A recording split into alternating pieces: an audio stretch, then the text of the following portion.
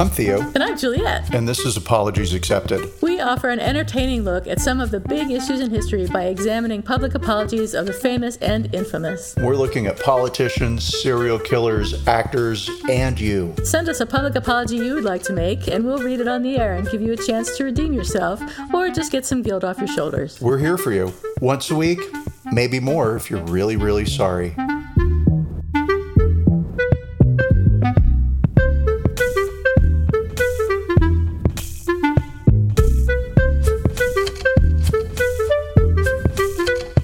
Everybody. This is Apologies Accepted, the podcast. And I'm not Theo. And I'm not Juliet. And we are here today to talk about some stuff around Thanksgiving. But first, I really want to know what's shakin' bacon. What is shakin' bacon is Thanksgiving. And yay! Love Thanksgiving. I always say my favorite holiday, and then Christmas comes, and I'm like, my favorite holiday. And then Christmas is your favorite holiday. Halloween is really my favorite holiday. Halloween is your favorite holiday. They're all my... Arbor Day is my favorite holiday. No, so the holiday season is my favorite holiday. Absolutely. Right? Yeah. So from Halloween onwards, yippee, skippy, hooray. So our friend Allison is visiting from Cape Town, I mentioned last week. And I thought she had never had American Thanksgiving, but she's had 2 Thanksgivings in America. Oh. But they don't count because they weren't my Thanksgivings. They weren't real. Right. Yeah. And one of them wasn't real because it was in a hotel. And the other one was only kind of real because it was like a business Thanksgiving done in the office. But still, she's familiar with the concept, right? Right. But this will be her first real Thanksgiving then. Oh, so that's awesome. It's her first family Thanksgiving, yeah. Yay. And so, yeah, and I've bought napkin rings and plates with pumpkins on them, and I've turned it to my grandmother. Every holiday has its own dishes now. So, nice. Yay. Nice. So, yeah, so super fun, real excited. Went to Trader Joe's. Hi, Trader Joe's. Talking to you, not a commercial. And what did you get at Trader Joe's? I got almost everything for Thanksgiving, right? So, oh, yay. Turkey, the butternut squash, I don't know, the cranberry sauce, the gravy, and usually I'd be like, I need to make it. I need to make gravy. I need to make the bread. It's Thanksgiving. It doesn't count if you don't put the work in. I was going to ask you, where do you come down on cranberry sauce? Do you make your own or do you buy pre-made? This is an important question. I buy pre-made, and I buy 2 different types. I buy the canned type from Trader Joe's, right? Yeah. And then I buy more of a homemade, but sold by a gourmet store here in town. I see. And they do cranberry with orange, which I like. But I also do need a tablespoon of just out of a jar cranberry sauce. That's Thanksgiving. I see. As is whipped cream out of a can, as is like store-bought pumpkin pie. Do not give me your homemade stuff. I don't want it. Right. It needs to come right out of a cardboard box. Those are the things that mean Thanksgiving to me. So, and they will mean that to Allison too when I force her to eat pumpkin pie. So yeah, so very excited. Doing a lot of store-bought goods this year just to keep life easy. Oh, fun. And yeah, could not be more thrilled. And why? I don't know. Well, it's Thanksgiving. What's not to be thrilled about? Great food, great people, possibly alcohol if that's what you're into. So what more could you possibly want? Even if you are on a GLP-1 inhibitor or whatever, you still want to eat the food. And yes, true, right? And also all the hangout stuff, like watching movies, watching Thanksgiving movies, right? We're watching Charlie Brown Thanksgiving. Which... Thank you. Have to do. Yes, we will. Allison, have you ever seen this show? Watch, right? Yeah. She may not have ever seen a Charlie Brown. She may not care. It's possible. I mean, she is an adult. She may not care, but it doesn't matter. Right, exactly. Now, doesn't matter if she cares or not. It's going to happen. It's part of Thanksgiving. Again, so stupidly excited for this holiday. And so last night, we went to a party. It was a birthday party. It was great. And we came home, and I was talking to Allison about Thanksgiving, and faithful listeners will recall our episode about the Charlie Brown Thanksgiving, and we go into the history of Thanksgiving. I knew all this stuff about the history of Thanksgiving after 4 glasses of wine. Allison could not have been lovelier and more patient as I dragged her down every half road of thought about, well, Thanksgiving was regional, and then it became a nationwide event because of the Civil War as a way to bring unity. And then, which president was it who put it on the fourth Thursday for retail to help retail sales? Roosevelt? Sure. Why not? Right? Got me. All of those stupid details were right there in my head. And then we got That's amazing. into, no, for me particularly too, who knew wine was my super secret sauce of That's memory juice. Then we got into how Thanksgiving is not necessarily celebrated by everybody, right? Yeah. Everyone's got their own little traditions or whatever, but there are people who, and it's a growing number of people who now view the holiday as not something to celebrate, right? Sort of oppressive. Yeah, exactly.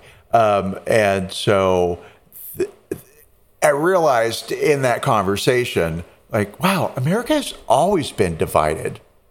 This isn't a recent development.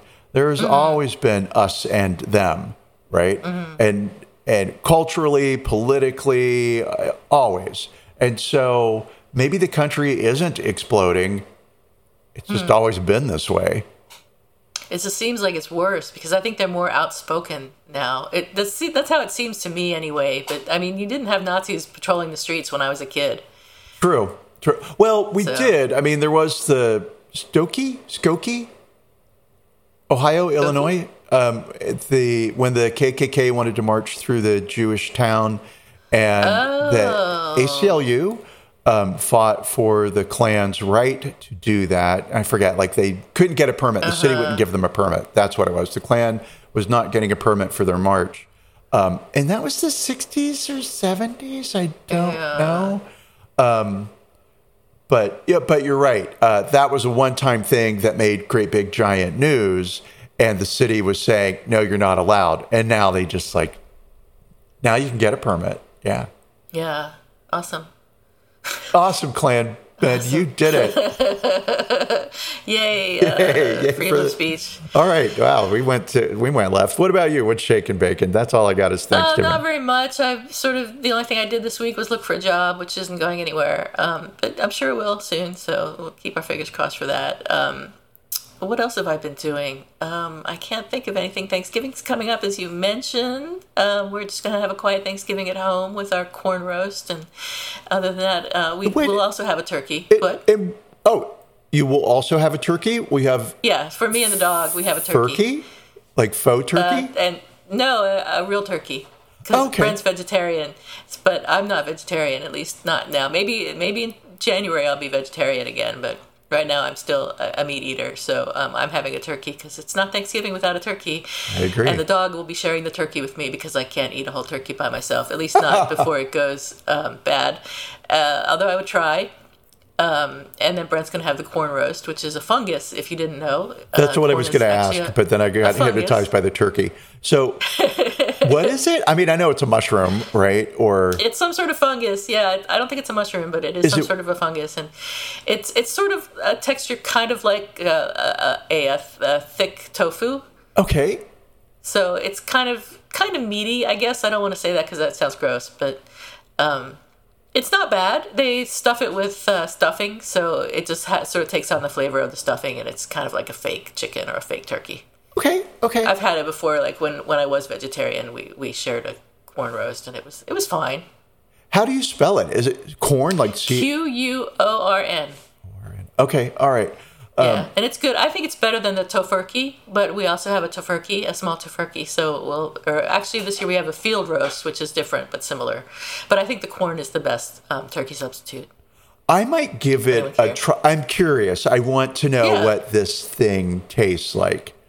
Right? I'm sure it tastes fine. It's really not worth investigating, but if you really eat turkey, like it. then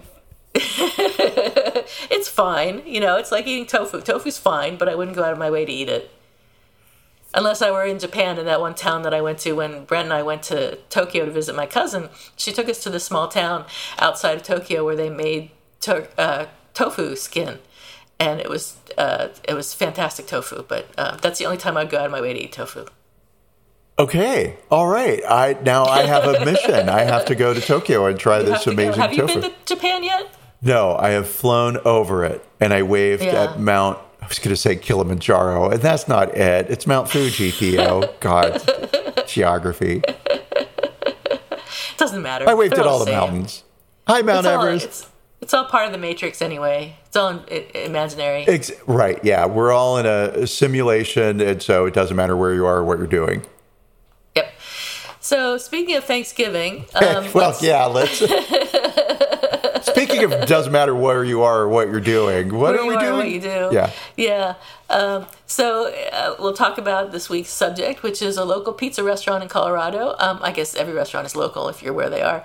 But in 2018, this pizza restaurant in Colorado had to apologize for a Thanksgiving advertisement that they put in a local magazine. Right Coast Pizza, and I was wondering, do you think the name indicates that they're conservative? Because usually it'll be left coast liberal, right coast conservative. And I know that they're supposed to have New Jersey style pizza, so maybe that's what they mean by right coast. I had the exact same thought, right? Yeah. And then I was like, I'm gonna guess it's because it's East Coast pizza, and so they're playing on what's better. East Coast, West Coast, right? And so rather than saying East Coast, it's right coast, meaning that the East Coast pizza is the only pizza. Right. Right. Okay. So I couldn't tell, like, they're not in business anymore. Like, as of 2021, they've gone out of, or 2022, they've gone out of business. So I couldn't look at their website and see if they, talked about Trump or anything. But I didn't really get the sense that they were particularly conservative from the rest of the information that I found out, but except for the name. I will say, based off of some of the articles that I read, I don't feel like they are MAGA, right? Yeah. And so...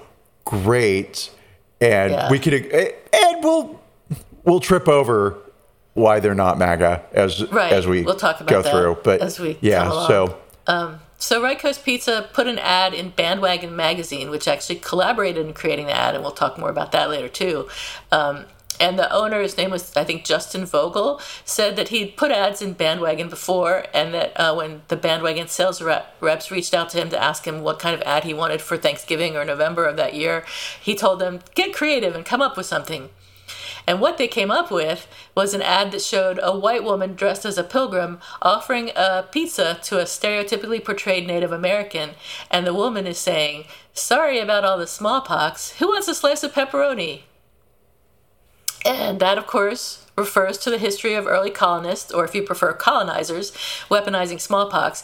There's at least one recorded case of colonists using blankets carrying the smallpox virus to deliberately spread disease among indigenous Americans, and that was in 1763, and that was in Pennsylvania, when the commander at Fort Pitt, in what is now Pittsburgh, decided to take advantage of the smallpox that was spreading inside the fort by donating various items infected with smallpox to the indigenous Americans.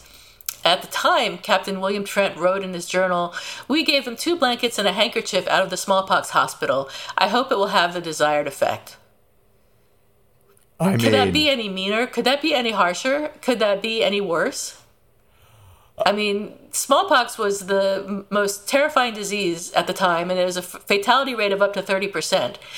And from this one instance, 70 indigenous Americans contracted smallpox and died. I just can't believe that somebody would actually say, they're at war, they're trying to kill people, so I guess kill them one way or kill them another way. Maybe I'm being too sensitive. I don't think so.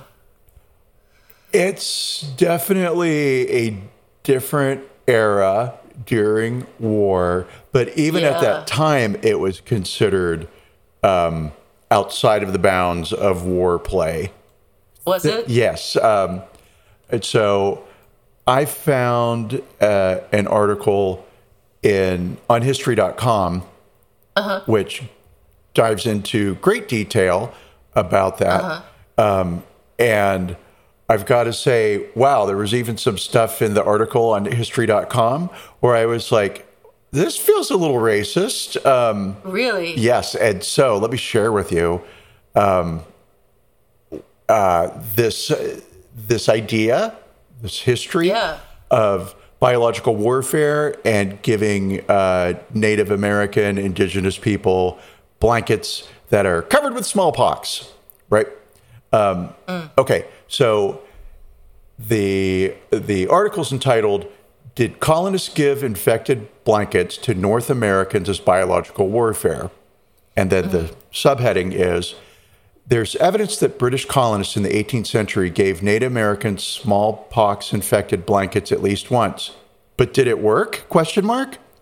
Why is that a question? Yeah, right. But okay. And so let's get to the bit. All right, we'll just start. So North American colonists' warfare against Native Americans was often horrifyingly brutal. But one method they appear to have used, perhaps just once, shocks even more than all the bloody slaughter: the gifting of blankets and linens contaminated with smallpox. The virus causes a disease that can inflict disfiguring scars, blindness, and death.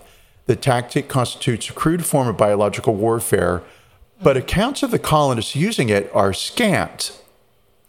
Okay. But it is documented that it happened at least once. Colonial weaponizing of smallpox against Native Americans was first reported by 19th century historian Francis Parkman. Parkman came across correspondence in which Sir Geoffrey Amherst, commander-in-chief of the British forces in North America, discussed its use with Colonel Henry Bouquet. And I'm just going to call lazy writing right here. Your name is Colonel Bouquet, and you're giving smelly blankets to people. All right. Oh, my gosh. Let's see. So for all the outrage the account has stirred over the years, there's only one clearly documented instance of a colonial attempt to spread smallpox during the war, and oddly, Amherst probably didn't have anything to do with it. There's no clear historical verdict on whether the biological attack even worked. Okay, so here's what happened. There was a fort in what is now present-day downtown Pittsburgh, and the fort's commander wrote a report on June 16th and sent a message to Colonel Henry Bouquet that he was in a dire situation. The local tribes had banded together, and all the local colonists had to move into the fort for protection. The fort's commander wasn't just afraid of the Native American warriors. The fort's hospital had patients with smallpox, and the commander feared the disease might overwhelm the population inside the fort's cramped confines. Colonel Bouquet passed along this news to General Amherst, and that's when Amherst replied, "Could it not be contrived to send the smallpox among those disaffected tribes of Indians? We must on this occasion use every stratagem in our power to reduce them." So on July 13th... Brutal.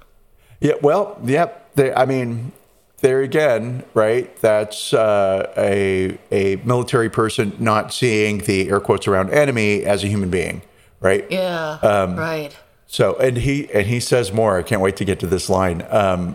So on July 13th,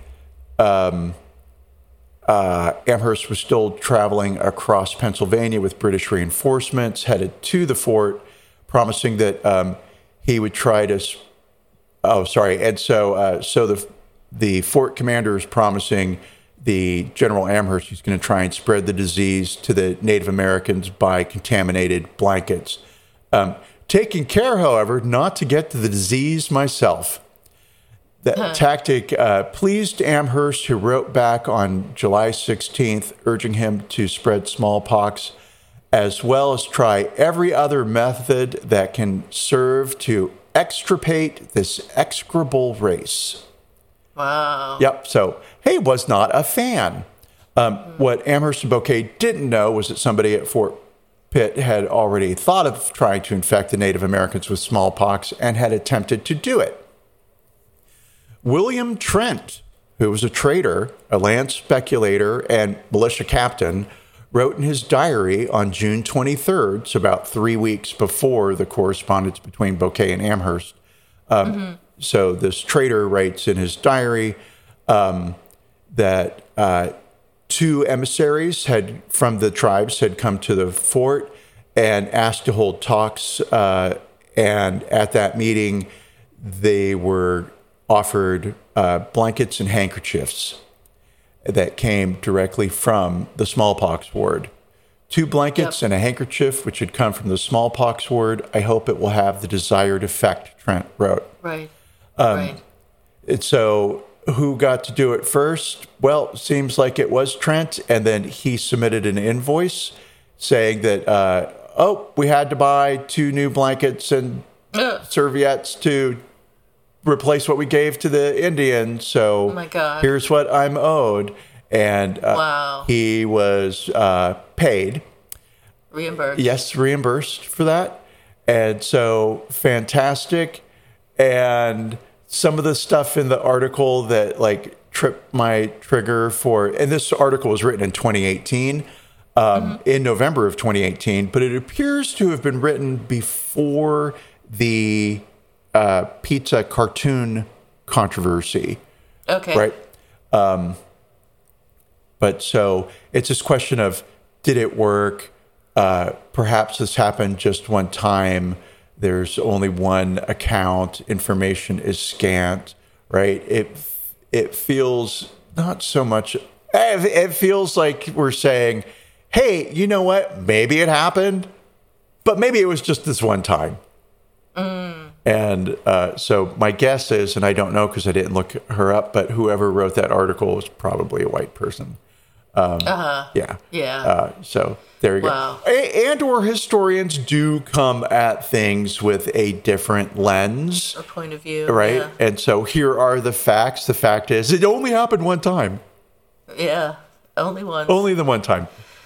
Well, although it's possible that they transmitted smallpox via blankets only one time, they did try to transmit smallpox in other ways. So I may have read the same article that you read, but from one of the articles I read, a few decades after the incident with the blankets, British General Alexander Leslie wrote, quote, "About 700 Negroes are come down the river in the smallpox. I shall distribute them about the rebel plantations." So they're obviously trying to pass smallpox around via other ways. And less than 100 years later, a much larger number of about 150,000 indigenous Americans died of smallpox. But that epidemic reportedly started on the steamboat St. Peter in North Dakota. Colonists did not need to resort to smallpox blankets, but mistrust of the colonists may have prevented the Native Americans from getting the vaccine that was then available. So there was a vaccine that became available sometime around 100 years later, but previous to that, they had been doing inoculations, which is infecting people with small amounts of the smallpox in order to build their immunity. Or I don't like to use that phrase, but in order to I guess build their immunity is okay. Yeah. To smallpox. So there are actually records that colonial military may have intended to vaccinate indigenous Americans, but the understandable mistrust of colonizers was strong and persists until today, and has probably resulted in some COVID-19 vaccine hesitancy among indigenous Americans. But white settlers were bad enough, even if you disregard the spreading of smallpox via blankets and other means. They burned homes, slaughtered people, and disregarded their own treaties. And researchers now say that European colonizers killed so many Native Americans that it changed the global climate. European settlers killed 56 million indigenous people over about 100 years in South, Central, and North America, causing large swaths of farmland to be abandoned and reforested. And this is according to researchers at the University College London. The increase in trees and vegetation across an area the size of France resulted in a massive decrease in carbon dioxide in the atmosphere, cooling the Earth in what has been known as the Little Ice Age, which I had no idea about. Isn't that amazing? That's really interesting to me. Yeah, I always thought that the Little Ice Age was due to whatever climate shift might cause for that to happen. But to think that that could have been driven by a reduction in CO2 from increased forest growth? Yeah. Fascinating. Well, it is fascinating. Everything's connected. We should plant more trees now. That, I think, might work. Let's get busy right now. What are we doing? Why are we not doing that right now? I'll call the Friends of the Urban Forest on Monday and give them some of my many pennies. Okay, so back to Right Coast Pizza and Bandwagon Magazine. After the ad was published, the Northern Colorado Latino Foundation put together a meeting at which the owner of Right Coast Pizza, Justin Vogel, apologized. And some attendees shared their own experiences with racism, not just via the ad, but other local experiences that they had had. So I can talk about the apology unless you have some more information that you want to add before we get into it. Well, I mean, so the smallpox, the history of smallpox and blankets and Indians was the piece I really felt what am I saying? I don't know. Like, it's a cute story, right? I mean, let me rephrase cute that. Story. It is a cute story because it's pizza and it's story. Thanksgiving and, I thought you meant the blankets and smallpox was a cute story. No.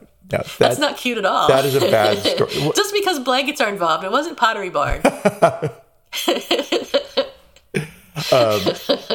There's so many jokes I am not making because I would be in so much trouble. The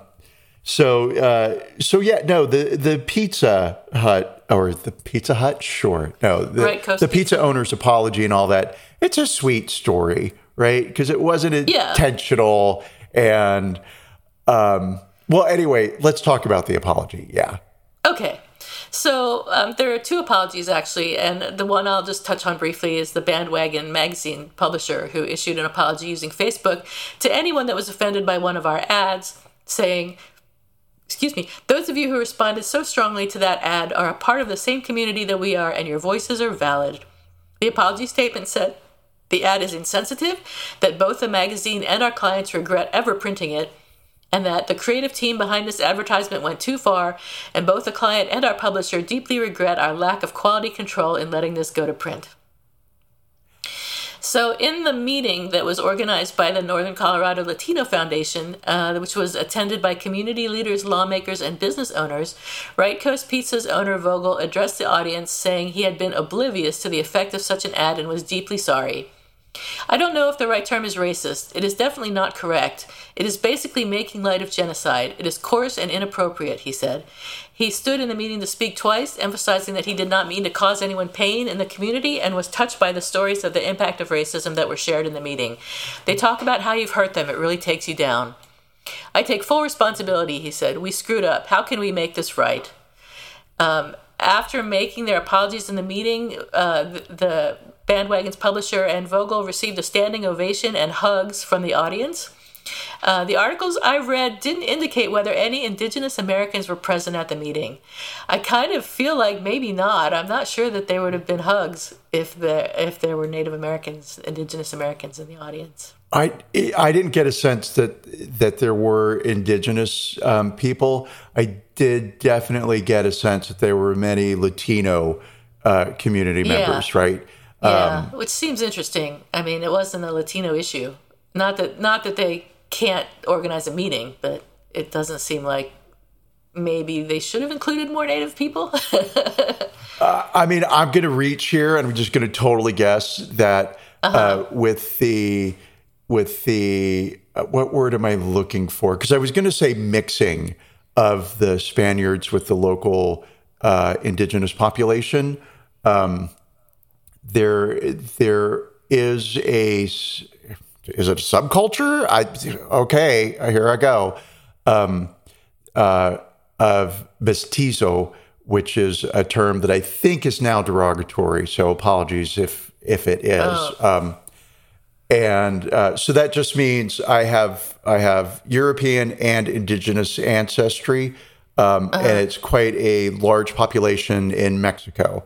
So it's possible that the Latino community had. I see. They were approaching it from that angle. It identified more as Latino, but has indigenous ancestry. Maybe see. I'm reaching there. That would make some sense. Yes. I've got to say, I'm really intrigued by the article that we both read and the apology that the article posted, because I found a second article that also lists this apology.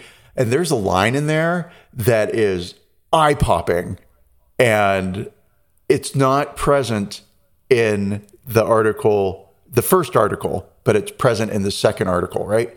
So I'll read you the whole thing. It's Okay. Keep it short. All right. So this is from a local Greeley newspaper, and it reads, a Greeley Pizzeria's advertisement in regional music magazine is attracting unintended attention. The ad for Right Coast Pizza, published in November issue of Bandwagon magazine, shows what appears to be a white female pilgrim offering an open box of pizza to a Native American man in traditional dress at a Thanksgiving meal.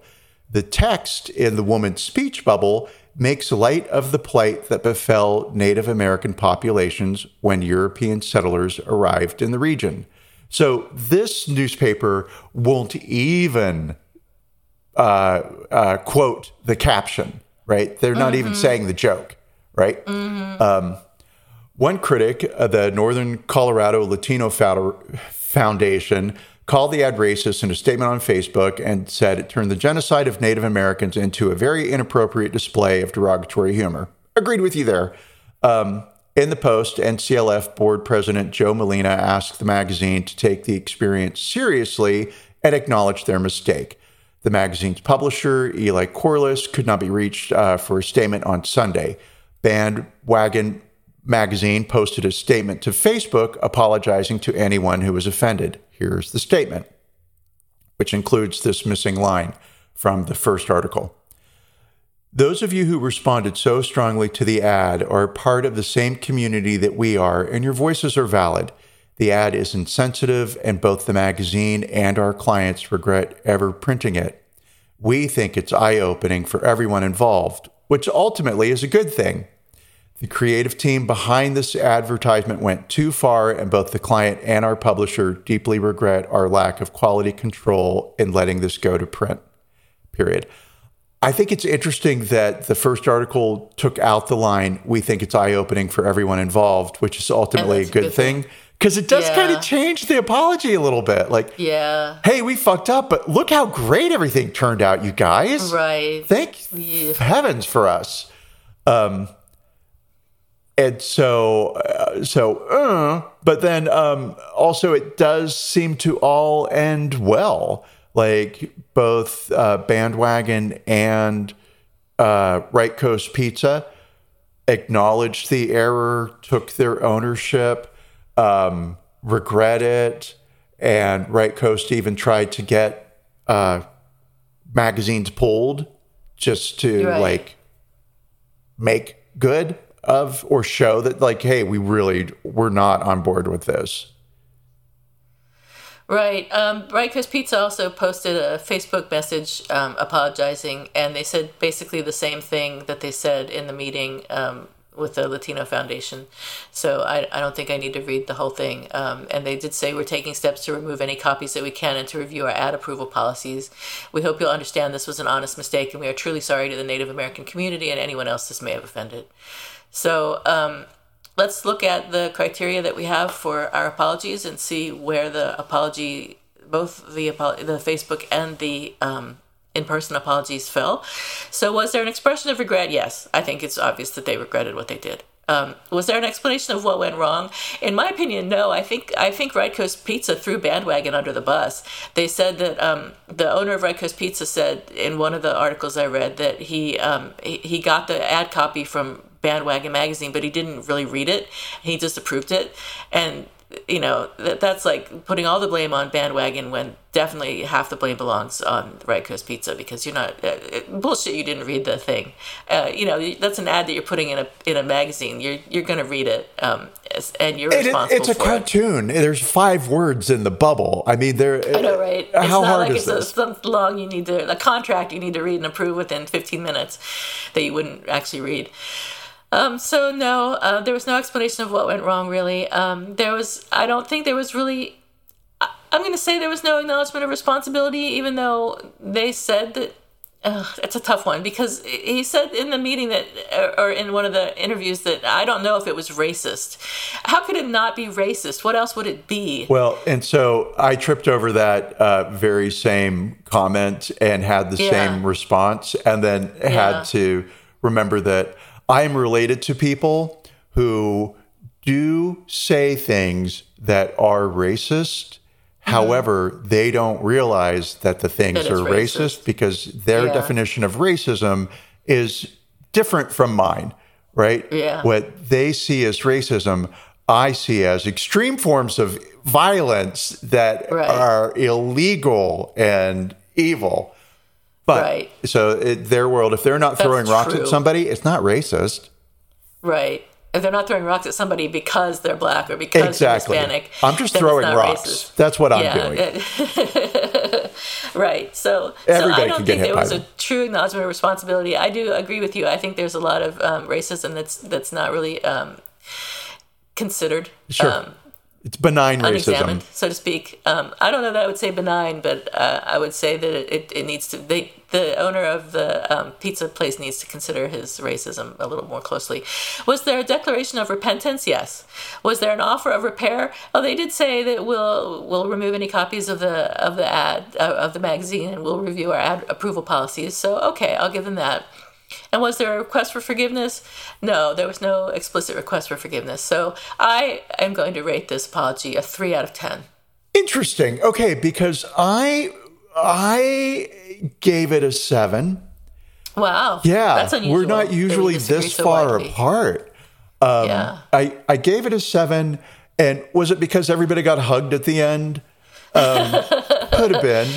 Was it because I felt like, oh, well, they are sincerely sorry, and I don't feel like it was a... But what are they sorry for? I guess just making light of genocide, which is certainly something to be sorry for, but I don't think they went far enough. Go ahead, sorry. Well, sorry for, as somebody who loves inappropriate humor, right? And as somebody who has been in the situation where I've said something that was so funny, but wasn't. Right. And that feeling afterwards of like, oh God, if I could take it back, I would.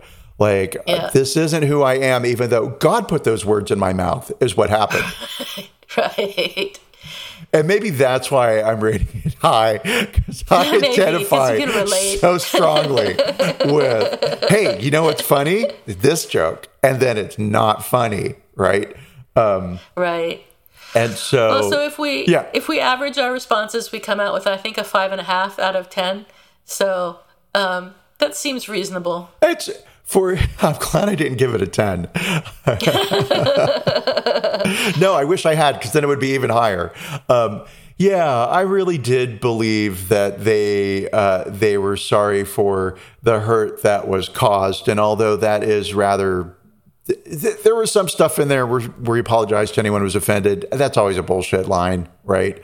Yeah. And you are right about who's throwing who under the bus. Yeah. But I think at the end, there was sincerity and not malicious intent. It turns out that although they fired the graphic designer, meaning Bandwagon Magazine. Yeah. They fired. Let's see if this local news story shifts your opinion a bit more. Okay. All right. Okay. So Bandwagon makes its apology, and they say, we deeply regret our lack of quality control for letting this get into print. So the magazine is like, hey, our fault, our bad. While a few commenters argued the ad fit the Bandwagon's audience, the apology was mostly met with more critique from social media users, and the company replied to some individual commenters to squash misleading information. In those replies, the company stated a contracted graphic designer designed the ad before the ad was sent to the client, Right Coast Pizza, for approval, and the magazine accepted full responsibility for the ad. When a commenter suggested the ad was a result of a Caption This competition, the company responded, there was no vote within our company. As we stated, we, many different members of our team, often ask for public opinion. In this instance, unfortunately, it led to an extremely distasteful ad. We will be fine-tuning our staff and communicating as a team better to ensure this doesn't happen again. So it seems like it was an online competition for, here's a picture. That's weird. Fill in the bubble. And I've seen those, right? Sure. And maybe that's what happened. That's how I'm reading it now. But regardless, the magazine stated it had terminated the graphic designer's contract, it removed the online version of the ad, and had a team working to recover and recycle the current issues. Wow. Right Coast Pizza owner Justin Vogel said, like always, the magazine designed the ad and sent it to him for approval. A process, he said, happened solely over text messages. Vogel said, which, okay, that doesn't matter how it happens, but whatever. Yeah, really. Vogel said he was too busy to pitch any ideas for the ad for the November issue, and the magazine came up with an idea of a Thanksgiving scene with pizza, which to Vogel seemed to be simple and fit this season. When it came time to approve the ad via text, Vogel said he merely glanced at the picture, saw the pizza, and approved it in a busy haste. He said he doesn't remember reading the text in the speech bubbles. It's totally my fault for not catching it, Vogel said. He said the first time he actually read the ad was when Bandwagon contacted him Thursday about the backlash. So ring, ring, ring. Oh my God, look, hey, we heard from 50 people. People are pissed. Yeah. Vogel said he didn't think it was racist per se because there was no malice behind it, which gets into this idea of what that's crazy. I call benign, but really it's more passive, I guess, is more appropriate to your point. Right. Passive racism. But he's trying to not make excuses because it shouldn't have happened. His company posted a statement in Facebook as well, saying it was trying to remove as many copies as possible. The magazine creates ads for us every month, and we give them artistic freedom when designing the content, the post said. This was an oversight in our approval process for not recognizing the full impact this would have. Bandwagon and ourselves try to keep our ads edgy, and by no means did we intend to offend anyone.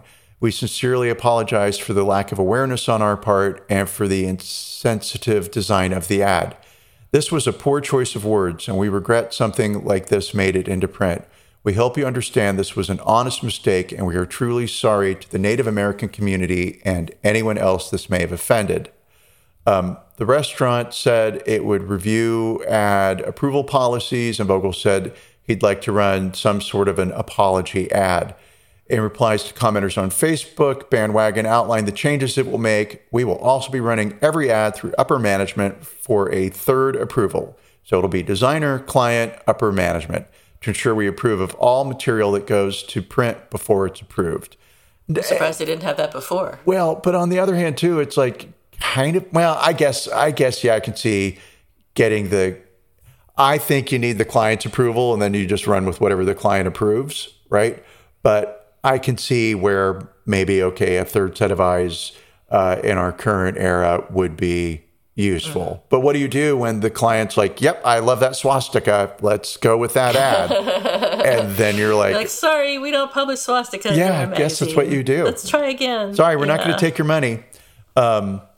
So let's see. The Latino Community Executive Director, Lisa Jameson Shea, added on a post that the Native American community in Greeley is more than 1,500 strong within our workforce, schools, and neighborhoods. At a time in America where hate crime is on the rise, and this is 2018 pre-COVID, we believe in acceptance and understanding is the key to healing, the post stated.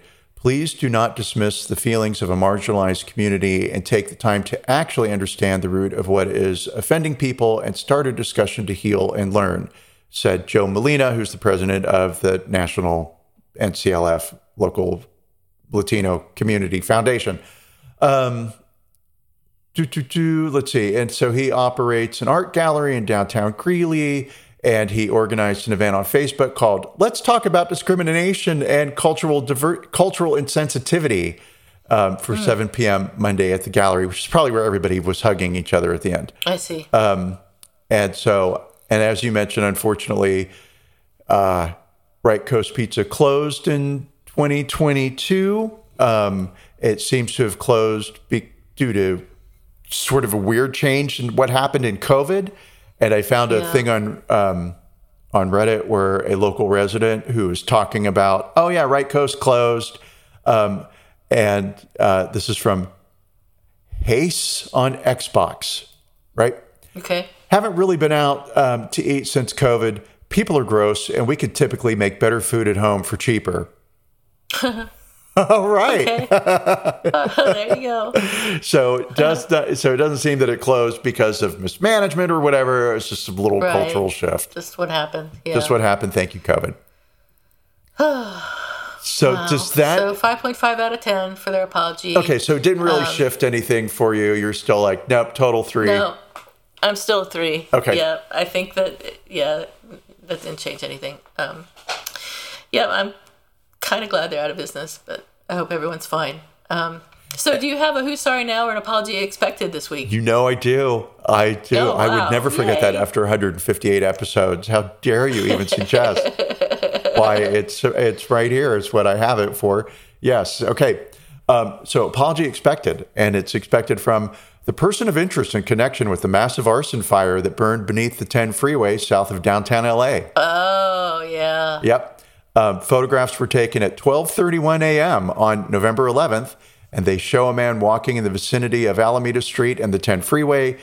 He's wearing blue shorts and a black jacket and carrying a backpack that's black and a green scarf. He also has a knee brace on his right knee and what appears to be burn injuries on his left leg. Sweetheart, if you're going to be walking around setting fire to stuff, you need to not be so distinctive. Yeah, wear pants. Right. Unless this is your disguise. In that case, you're brilliant. Fake burn injuries. Yeah. Yep. The fire closed the westbound and eastbound lanes of the freeway, affecting nearly 300,000 vehicles who use the route daily. And so basically, this overpass was also used as a storage area for, wait for it, wooden pallets and hand sanitizer. Oh, no. 2 flammable things. Oh, my goodness. Yes. And so whoever duder was that was walking around, probably my guess is he's very familiar with the area, knew about the hand sanitizer, knew that this would be a big fire, and that's awful. Probably has set fires before and will be caught soon. And I imagine that he will be sorry. I couldn't help it. It's your fault you left those pallets and that hand sanitizer so close together, so burnable. So I guess the freeway is going to be closed for some time. I guess they're doing investigations now as to whether the rebar was damaged or not. And if the rebar was damaged, it could be years. But if not, it could be just months. But in any event, that's a nightmare for people who live in LA and go that way. It is a major artery. And so what happens is somebody who lived on freeways for like 25 years, and I know that you know how freeways work, but then you're in San Francisco and you have public transport. And so not in LA. Oh, there's that option, right? And we've got it, but not really. Maybe this will be the boost for it. But this is a major connector between several freeways. And so all that traffic is now pushed into other routes. So the surface streets are going to be overcrowded. The freeways are going to be overcrowded. It is going to suck, and it's going to suck for a long time. And I've used that section of the 10. It's just murder. And so it's rerouting people. I read in some article somewhere through Skid Row, right in that area there where the overpass is. So now the commuters are forced to see every day the homeless people, which may have some impacts that we didn't expect. It won't, because that section of, like, I had to drive through Skid Row, and thousands of people do. It hasn't. Oh, okay. Right. They don't care. Nobody cares. What will happen, unfortunately, is that the unhoused people are going to have more traffic in the street that they will have to contend with. And it would not be an economic boom for them. It is going to put them in more danger. And so the homeless... Oh, that's not good. But I will say, like, I don't know what Mayor Bass has actually done in terms of infrastructure, but I believe a couple of hotels have been set aside and opened, like abandoned, collapsing. They've been refitted and turned into rehoming shelters. And okay. LA is addressing the homeless crisis, or the words, Theo. Yeah. I don't want to be so politically correct all the time, but at the same time, I do. So the crisis for unhoused people in Los Angeles is being dealt with directly by the city. This will not help things. Good luck, everybody. Yeah, good luck, everybody. What do you got? Anything cheerier? Did a nun do something unforgivable? No. No, my apology is not so much expected, because this guy is never going to apologize for anything, but it's an apology demanded from me, from Elon Musk, who agreed with an anti-Semitic tweet this week, I think just last week, saying the tweet that he agreed with said, Jewish communities have been pushing the exact kind of dialectical hatred against whites that they claim to want people to stop using against them. And Musk responded, you have said the actual truth. So, Musk, you're an idiot. I hate you. I've always hated you. This has not made it any better.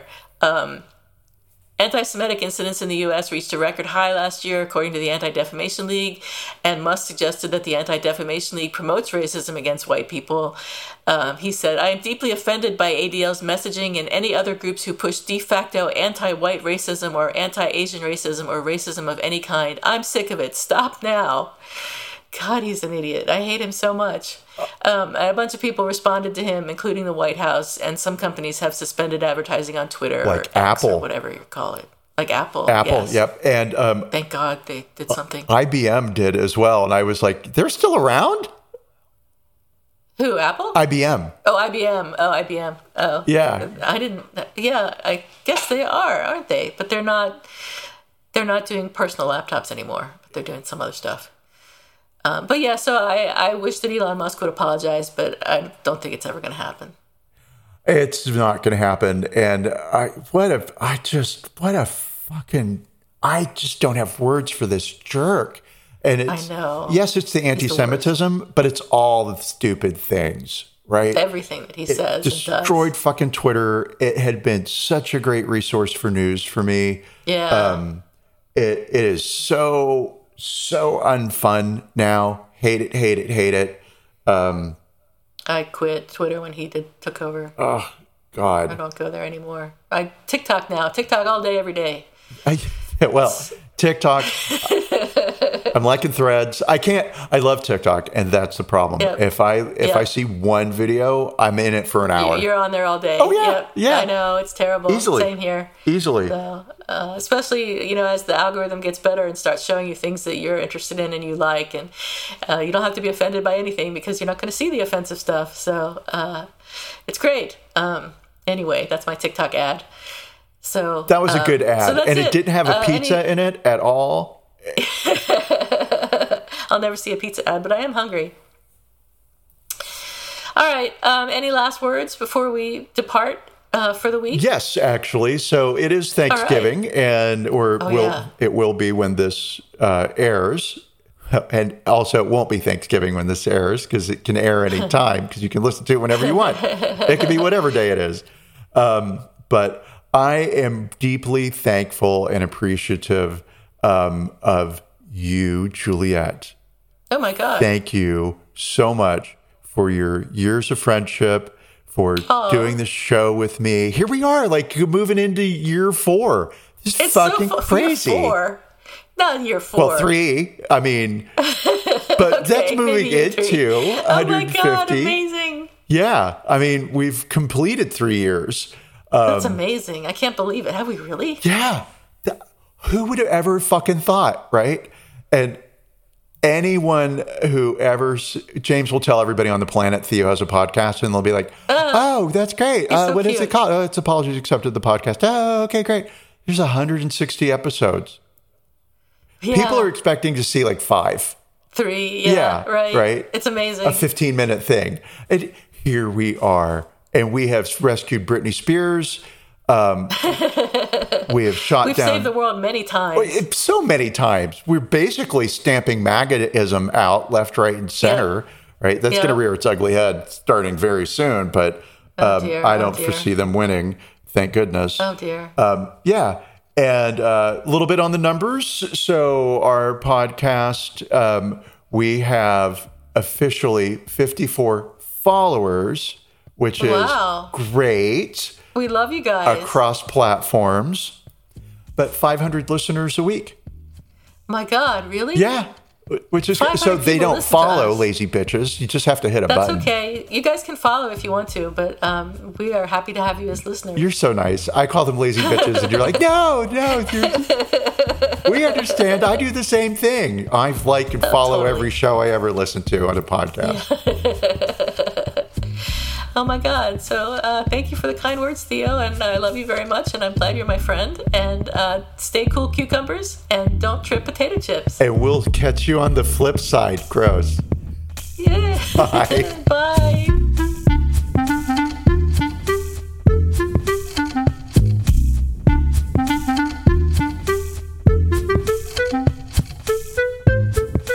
Thank you for listening to Apologies Accepted, the podcast. You can find links to the articles and the sources in the show notes. To submit an apology or find out more, visit us at apologiesaccepted.net, where you can also find our merchandise. We're on Twitter at Apologies Accepted. And on Instagram at apologies.accepted. You can support our important work at Patreon.com/Apologies Accepted. And fuck Facebook.